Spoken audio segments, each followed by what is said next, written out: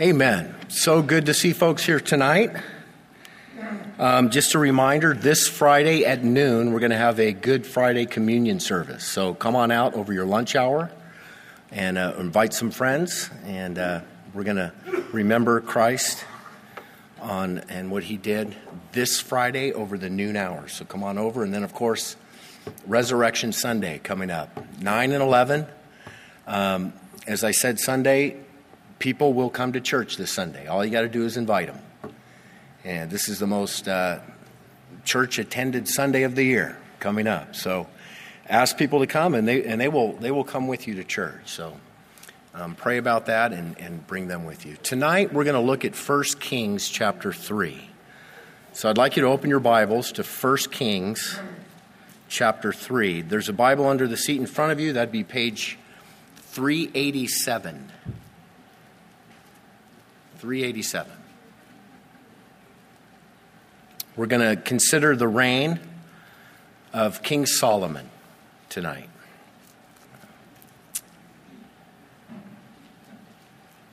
Let's pray together, shall we?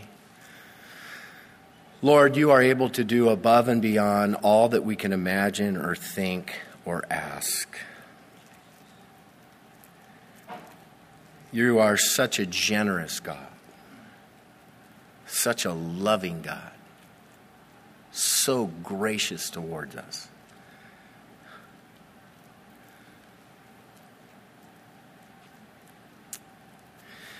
Father, I want to thank you for the principles that we learn in your word. And Lord, for the examples in your word of those principles lived out in an actual life. I pray that we would understand these principles and we'd apply them to our own lives.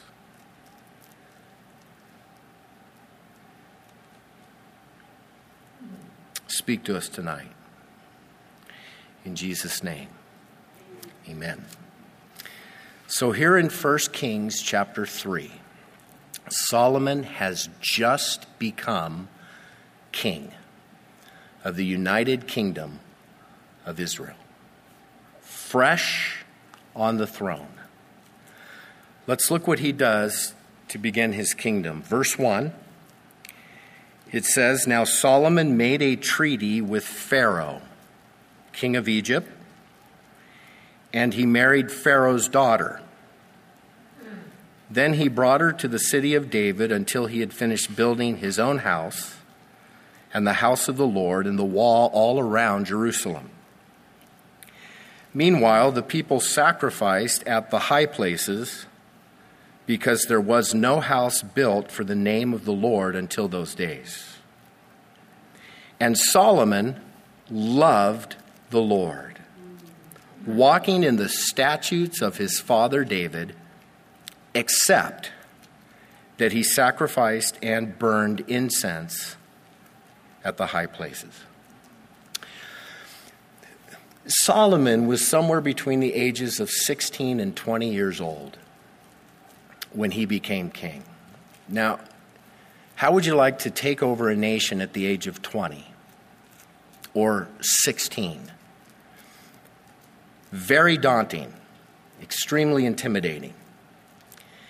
He was young, he was inexperienced, he's thrust into all these pressures of being a king. And verse 3 says that he loved the Lord. He's a young man of faith, there's no doubt. He's walking in the statutes of his father, David, before him. So he's a great, good, godly man of faith, but he is scared. He's intimidated.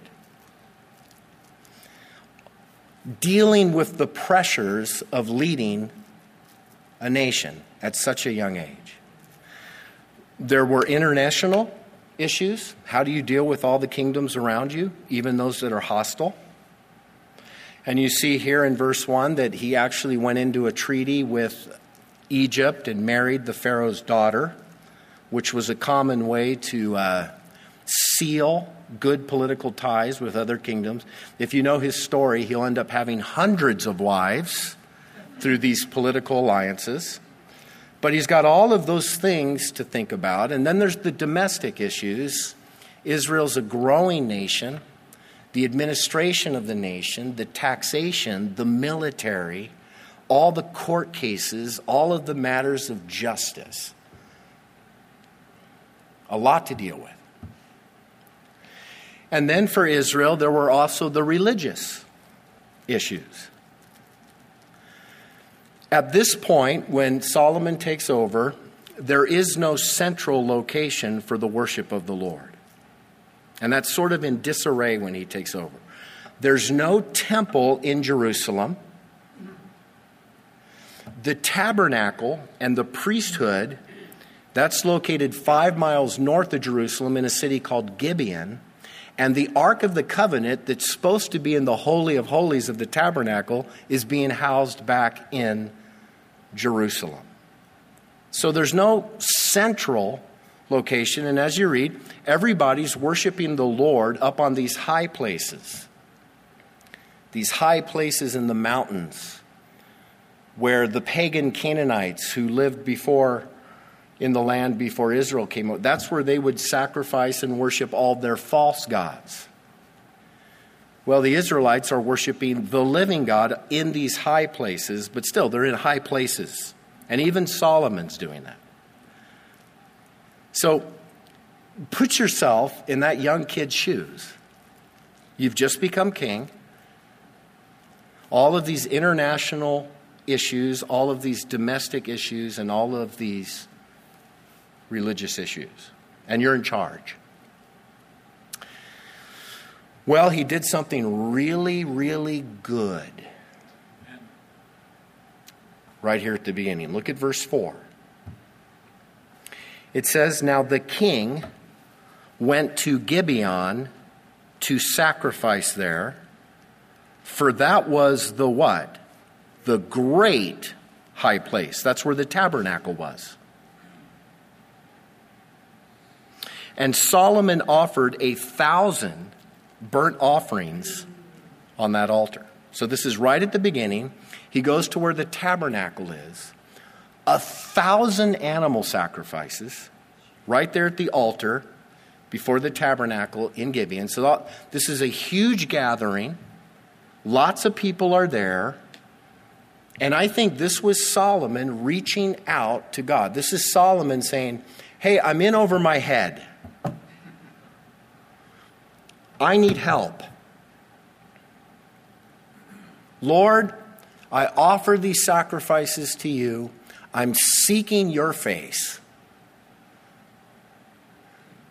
Help me in my position." And so that night, he's given a wonderful opportunity. Look at verse 5.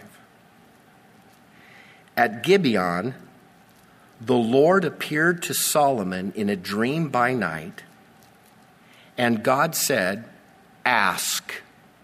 Exclamation point. 'What shall I give you?'" Now, this is a no holds barred. This is a limitless request. This is almost like our genie out of the bottle story, right? I'll give you one wish. Only this is real. God is saying to Solomon, whatever you want, ask, and I'll give it to you. Now, I want you to think about that for just a moment. How do you think a typical 16-year-old boy would answer that? New sports car. $1 million. The promise of a long life. How would you answer that? What if God woke you up one night and said, whatever you want, just ask. It's yours.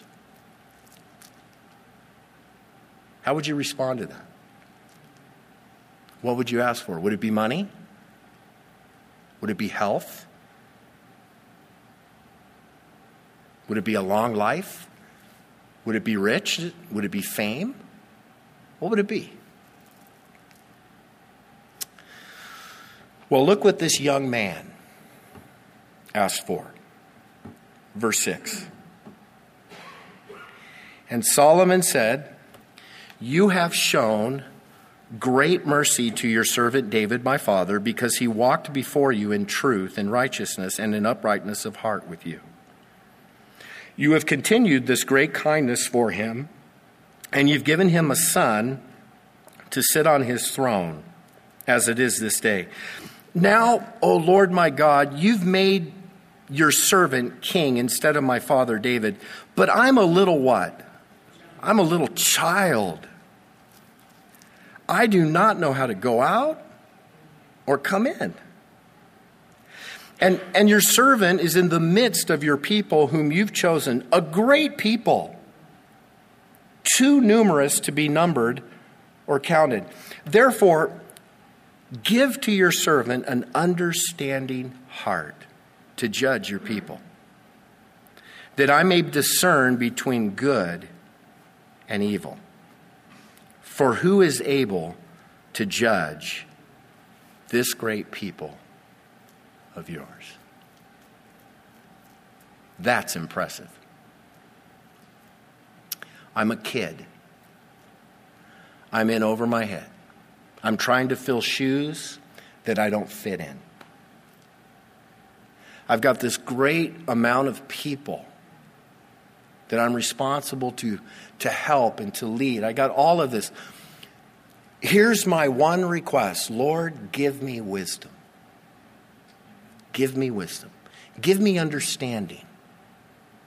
Give me the ability to see clearly between good and evil and to make right judgments on behalf of the people.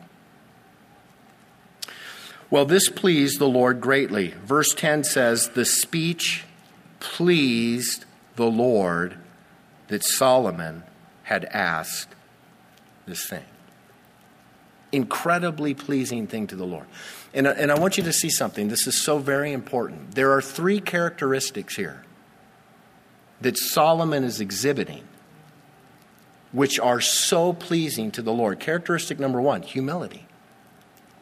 This guy's humble. Here's a guy that says, I don't have it all together. I don't know what I'm doing. I need help. This isn't a guy who says, wow, God, you're so lucky to have me as king. I have so much to offer. Look how talented I am. No. He's humble. Secondly, selfless. He did not ask for riches, did he? He did not ask for the new sports car. Absolutely selfless. And then number three, he has a genuine concern for people. I mean, in his thinking, he's like, I'm in charge of all these people. I want to do good. I want to bless them. I want to take care of them. A genuine concern for the welfare and the benefit of other people. Those three things, listen, those three things are golden. Humility, selflessness, and a genuine concern to other people. Listen, God is pleased with those things in your life. God is not impressed with how much money you have. God is not impressed with how many connections you might have. God is not impressed with what family you might come from. God is not impressed with anything that you might have. It's those three characteristics that pleases God. Humility, selflessness, and a genuine concern for other people. Do you have that in your life? That's what, as Christians, we should have that in our lives. Well, look how God responds. Verse 11.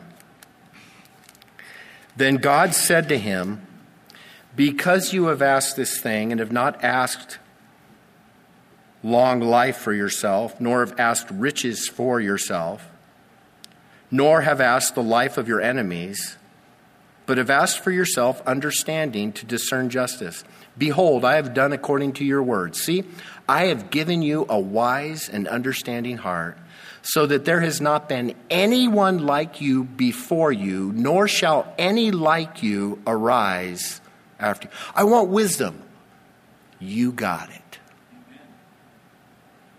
And he gave Solomon wisdom. Spectacular, supernatural wisdom. Solomon is the wisest man to have ever walked the planet.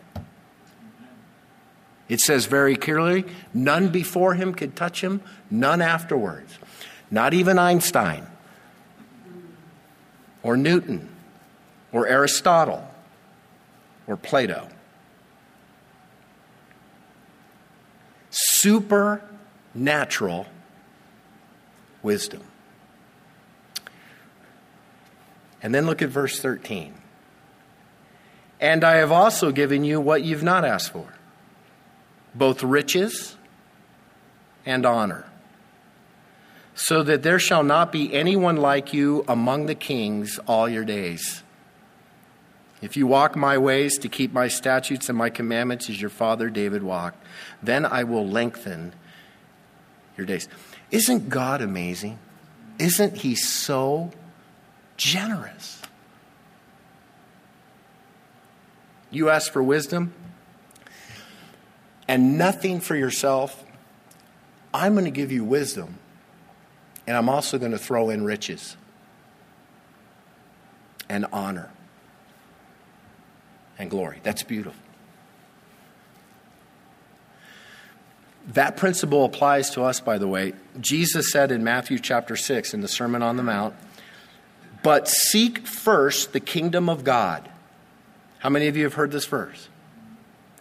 Seek first the kingdom of God and his righteousness, and all these things shall be added to you. Just like what happened here with Solomon. Do you believe that?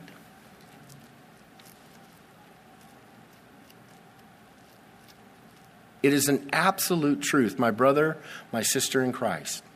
If you seek first God, if he's first place in your life, and you seek his kingdom and his righteousness, he will take care of all the other things in your life.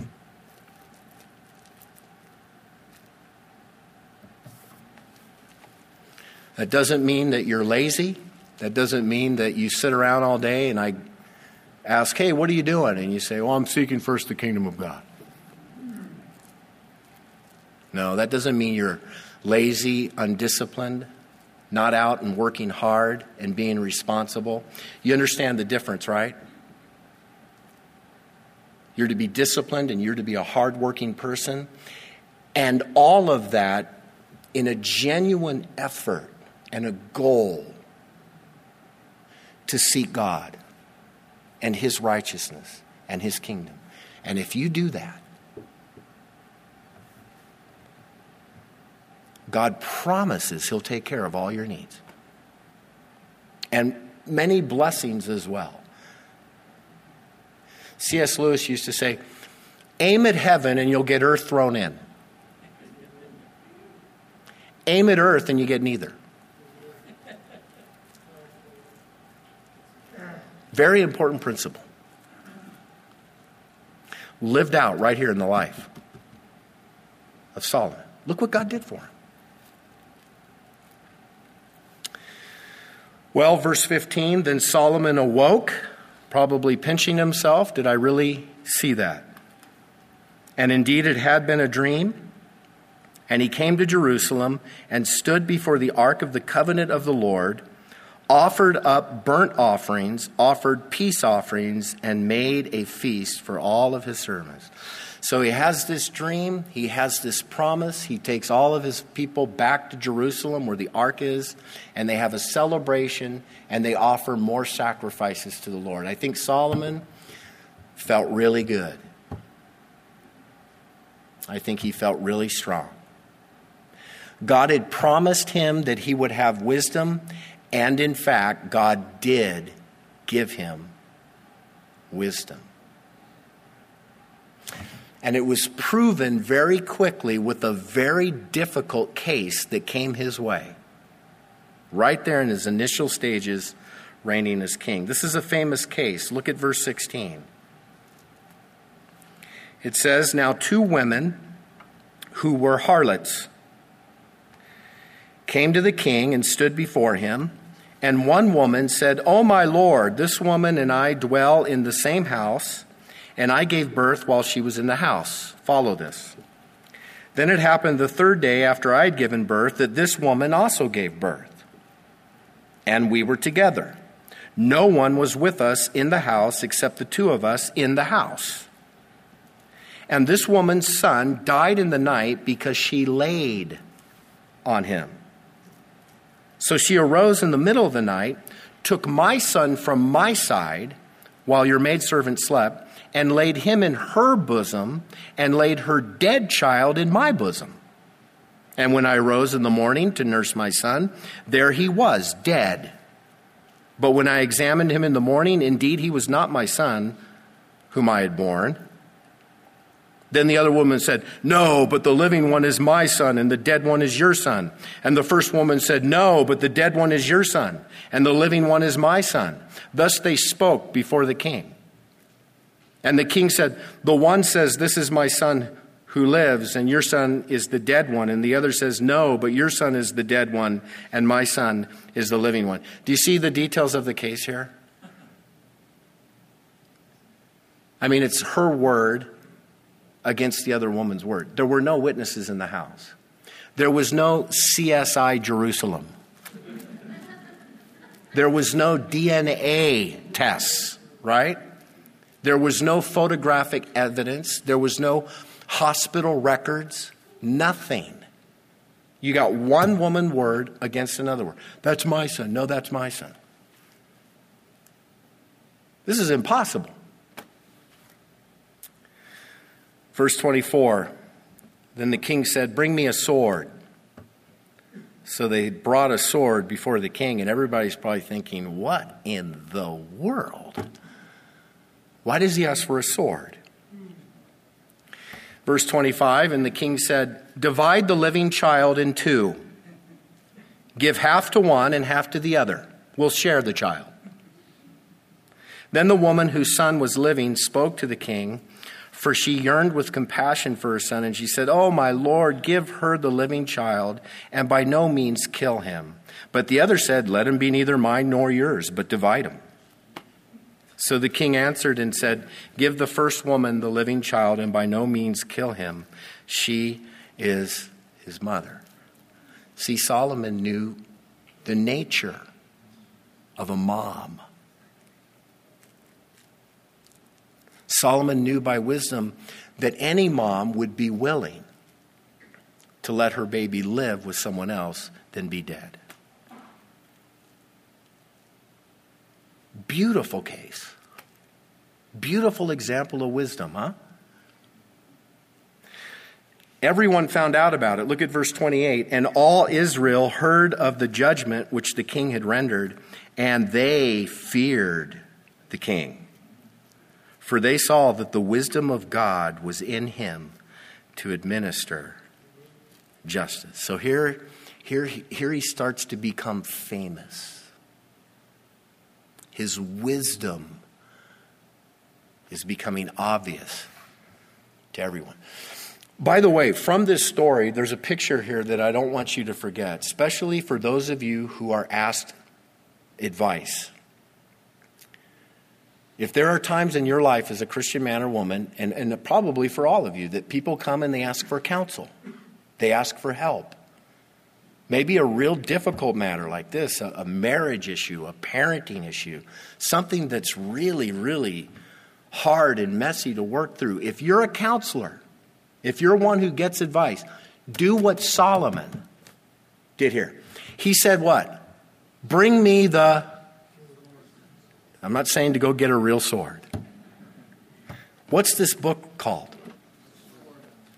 A sword. The Word of God. Double-edged sword. If you're ever in a position where you counsel people, where you're going to give advice, bring the sword. get the Bible, find out what the Word of God says about it, and faithfully give that counsel to other people. This is the truth that sets people free. The better you know your Bible, the better you'll make decisions for your own life, and the better you'll be able to counsel other people because you can bring out the sword.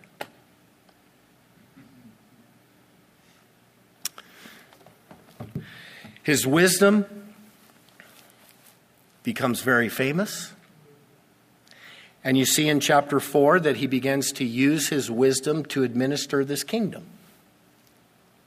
Look at verse 1 of chapter 4. So King Solomon was king over all Israel. And these were his officials: Azariah, the son of Zadok, the priest. Now there's going to be a whole bunch of other names that I don't know how to pronounce, and I don't want you to laugh at me. So I'm just going to look through those first 6 verses and pick out the titles. Verse 2, there's a priest. Verse 3, scribes. Do you see that at the end of verse 3? A recorder. In verse 4, Benaiah, he becomes the general over the army. Verse 5, there are officers. At the end of verse 5, Nathan is his personal advisor, his friend. Verse 6, there's someone in charge of his household. And at the end of verse 6, there's someone in charge of the entire labor force. Okay, this is like his cabinet. This is like how he structures his kingdom. This is like the central government. He's got his chief of staff, his secretary of state. He's chosen all of these people to come alongside him and help him in these various areas. So he gets to work and structures his kingdom. Then in verse 7, he goes to the state level, if you want to think about it that way. The district level. Look what he says in verse 7. And Solomon had 12 governors over all Israel, who provided food for the king and his household. Each one made provision for 1 month of the year. Okay, so you got 12 districts. There's governor over each one of these districts, and each district is responsible to pay all of the expenses for the king back home in the military and all of this stuff for 1 month. Now, what tax rate is that? What's 1 divided by 12? 8%. That's pretty good, huh? That's not too bad. So an 8% tax rate is issued upon these 12 districts. Now, again, I'm not going to read through it, but if you look at it, if you look at the way it's all organized, out-of-the-box creative thinking. Remember that in the land of Israel, everyone was in there by tribe, right? 12 tribes, and each tribe had their boundary. They're not split up by tribes here. They're actually divided into districts dependent upon the value of the land. Different areas of land. So the idea is to make every district about the same value, so that no one district would appear to be giving more than another. Absolutely brilliant. Very wise administration. And so he's applying his wisdom to the nation. And he does 3 very, very important things. Every wise leader should do this. Number 1, delegate. Number 2, select capable leaders to come alongside you. And number 3, this is very important, structure, order. Put an order, put a structure to your organization, that which you lead. Make sure that you delegate effectively, and make sure that you choose the right people to fill the position. This is what Solomon did on a national scale. And this wisdom and this structure and this administration pushed the nation of Israel into what you could call the golden age of Israel. They became so successful. So beautiful. Skip down to verse 20. This describes the kingdom under King Solomon. Judah and Israel were as numerous as the sand by the sea in multitude, eating and drinking and rejoicing. You have a nation that is multiplying. You have people that are growing economically. There's joy in the nation. Verse 21, it says, so Solomon reigned over all kingdoms from the river of the land of the Philistines as far as the border of Egypt. They brought tribute and served Solomon all the days of his life. Under King Solomon, the nation, or the kingdom of Israel, I should say, became the superpower of that region.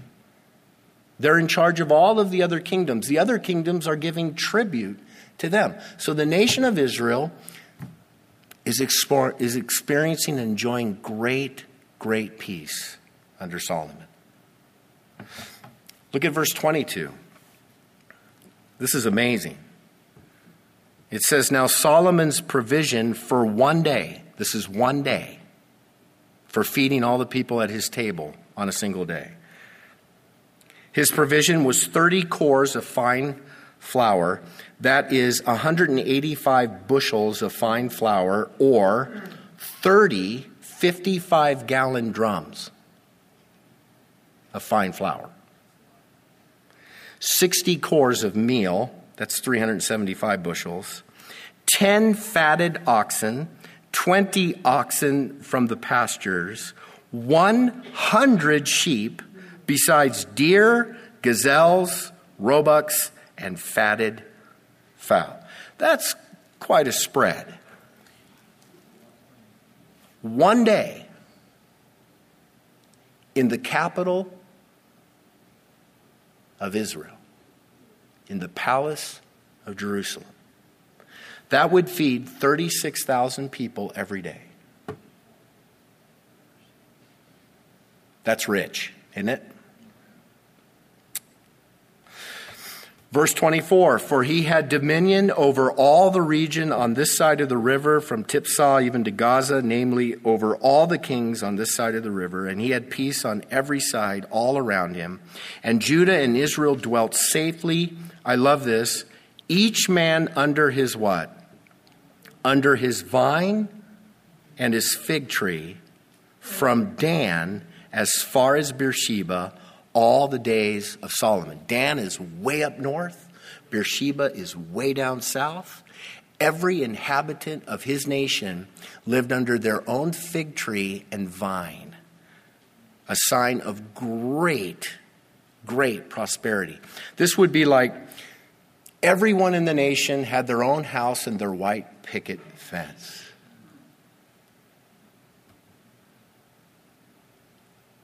Everyone had their dream. The economy was incredible.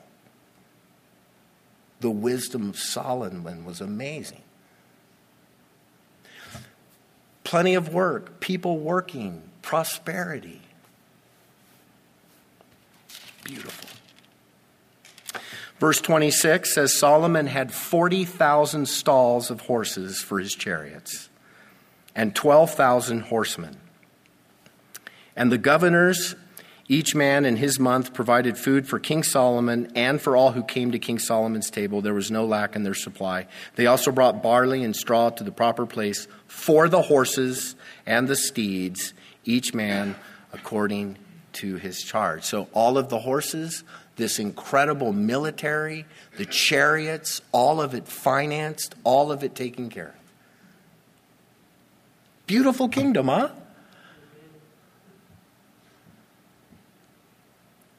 Because you have a great king. You have a righteous king. You have a wise king. Proverbs 14 says, righteousness exalts a nation, but sin is a reproach to any people. Proverbs 29 says, when the righteous are in authority, the people rejoice. But when a wicked man rules, the people groan. By the blessing of the upright, the city is exalted, but it is overthrown by the mouth of the wicked. Very simple principle. Good king, good country.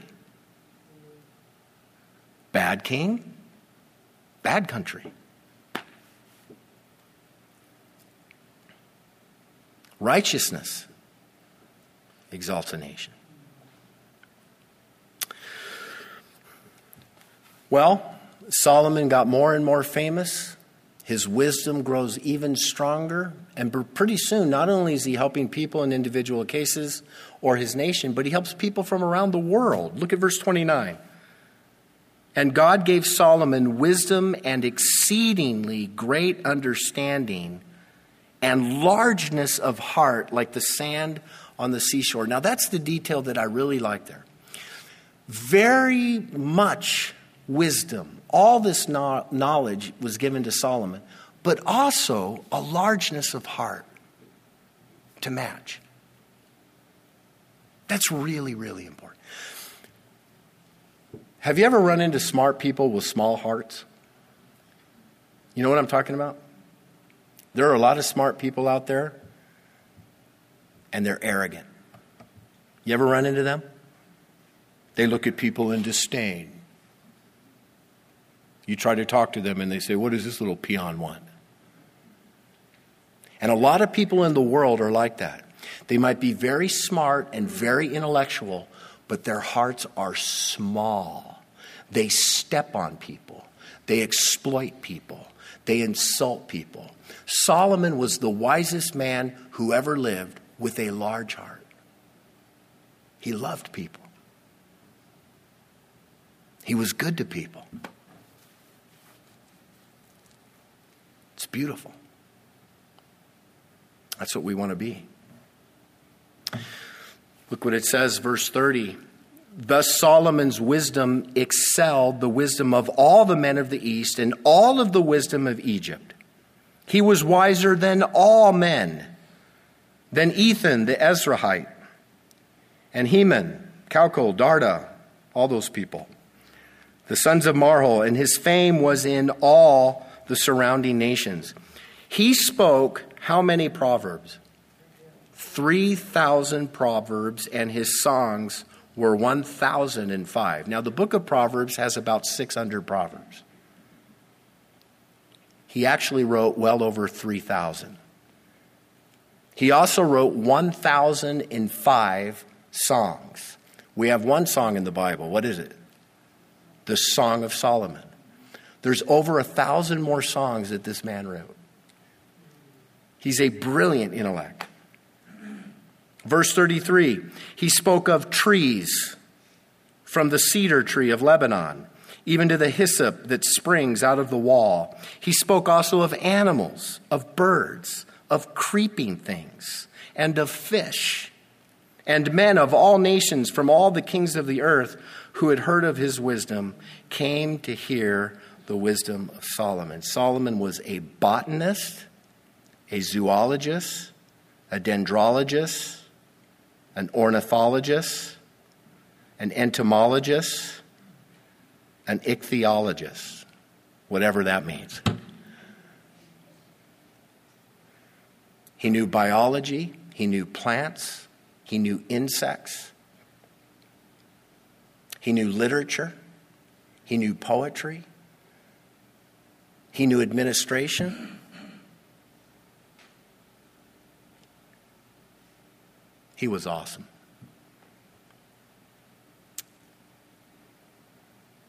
One of the greatest men who ever lived.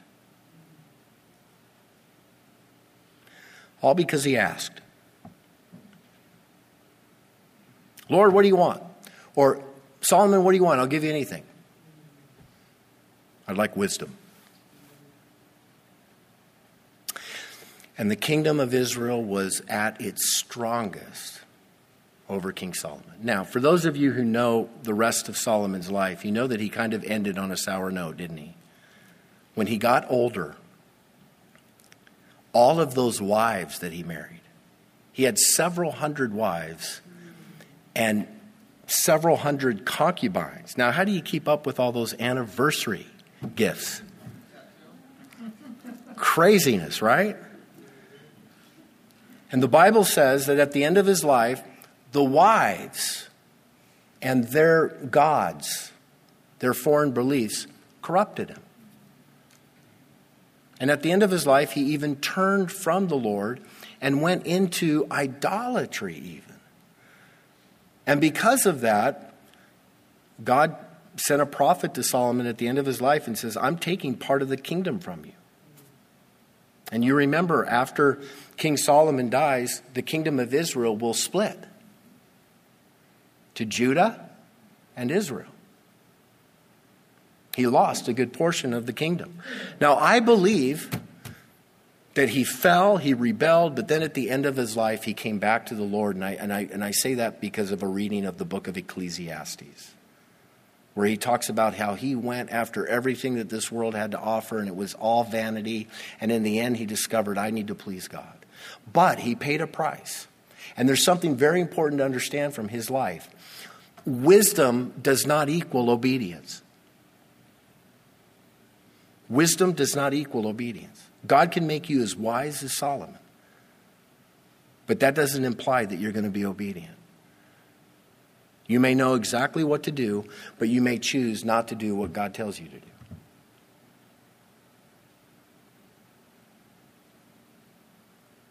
So, obedience always plays a significant factor in our walk with the Lord. Okay, there's two principles that I want to leave you with concerning this story. You know, in this story, we marvel at the fact that God would wake up Solomon or come to him in a dream and say, ask. Whatever you want, ask. I say, God would actually say that to somebody. Listen, that's still his heart. Did you know that God still asks you to ask? Did you know that's the heart of God? Jesus taught us in the Sermon on the Mount, here's what we're supposed to do. Ask, and it will be given to you. Seek, and you will find. Knock, and it will be open. In Jeremiah, God says, call to me, and I'll answer you and show you great and mighty things. Jesus says in John chapter 15, if you abide in me and my words abide in you, you will ask what you desire, and it shall be done for you. James says, you have not because you ask not. Do you realize that you can ask God? Are you a child of God here tonight? Ask him for stuff. Ask him for things in your life. His heart is still, ask. You know, I think sometimes as Christians, we try everything and we forget to simply ask, God, help. Don't you know that God loves you? You're his son, you're his daughter, he's your heavenly Father. Ask. Bring your requests and your petitions before God. Know his generous heart. Another principle that I want you to see very carefully. There is a request that you can ask of God as a child of God that he will always answer in the affirmative. Always. And you know what that is? Wisdom. It says in James chapter 1, verse 5, if any of you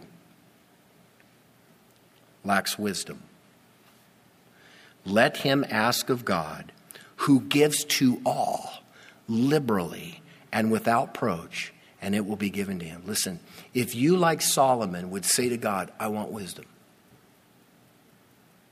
God will give you wisdom. Maybe not spectacular wisdom like Solomon had, but wisdom. That is a prayer that God will answer. Do you believe that?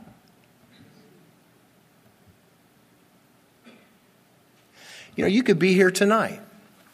And maybe you're in a position, maybe you just got promoted, or maybe you got moved to a different job, or maybe you're in a situation in life and it's like, man, I don't know what to do. Ask God for wisdom. And He'll give it to you. He'll give it to you. Now, I remember James 1:5. I've known this verse for many, many, many years. That's a promise I've claimed. And I had an inaccurate understanding of that verse where it says, if any of you lacks wisdom, let him ask of God.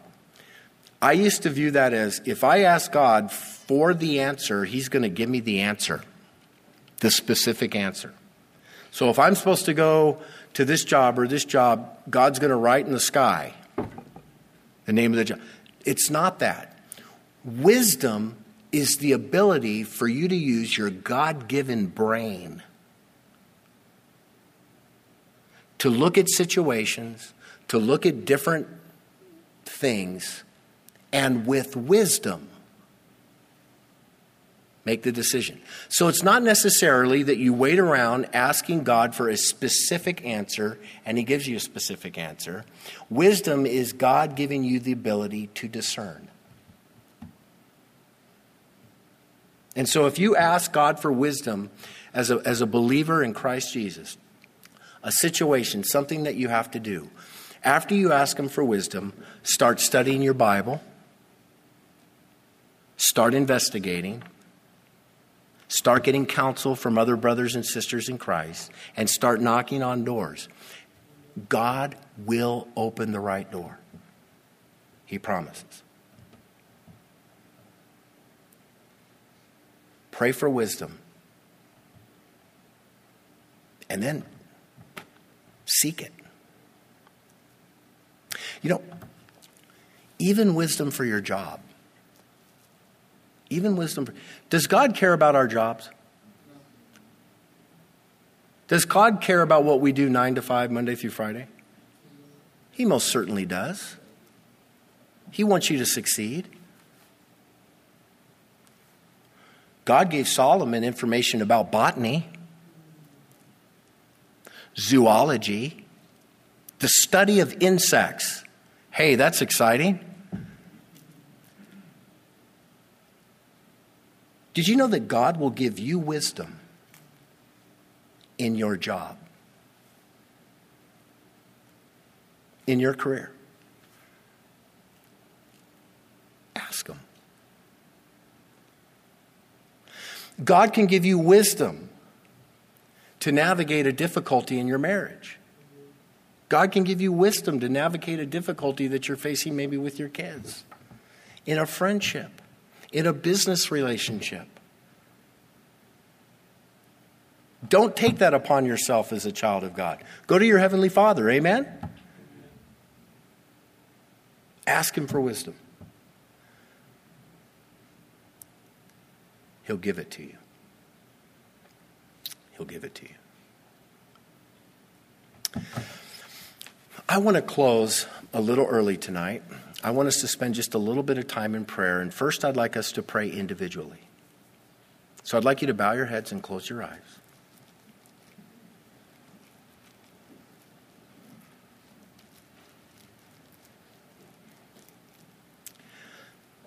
I know that right now, many of you are facing difficulties, decisions. What's my next move, right? What do I do? How do I handle this or that?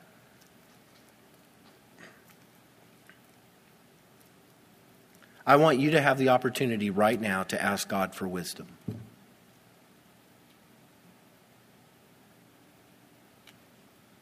The Lord says to you tonight, ask. Ask. So ask. Whatever that is in your life right now. You take a couple minutes right now and you and the Lord, and you ask for wisdom.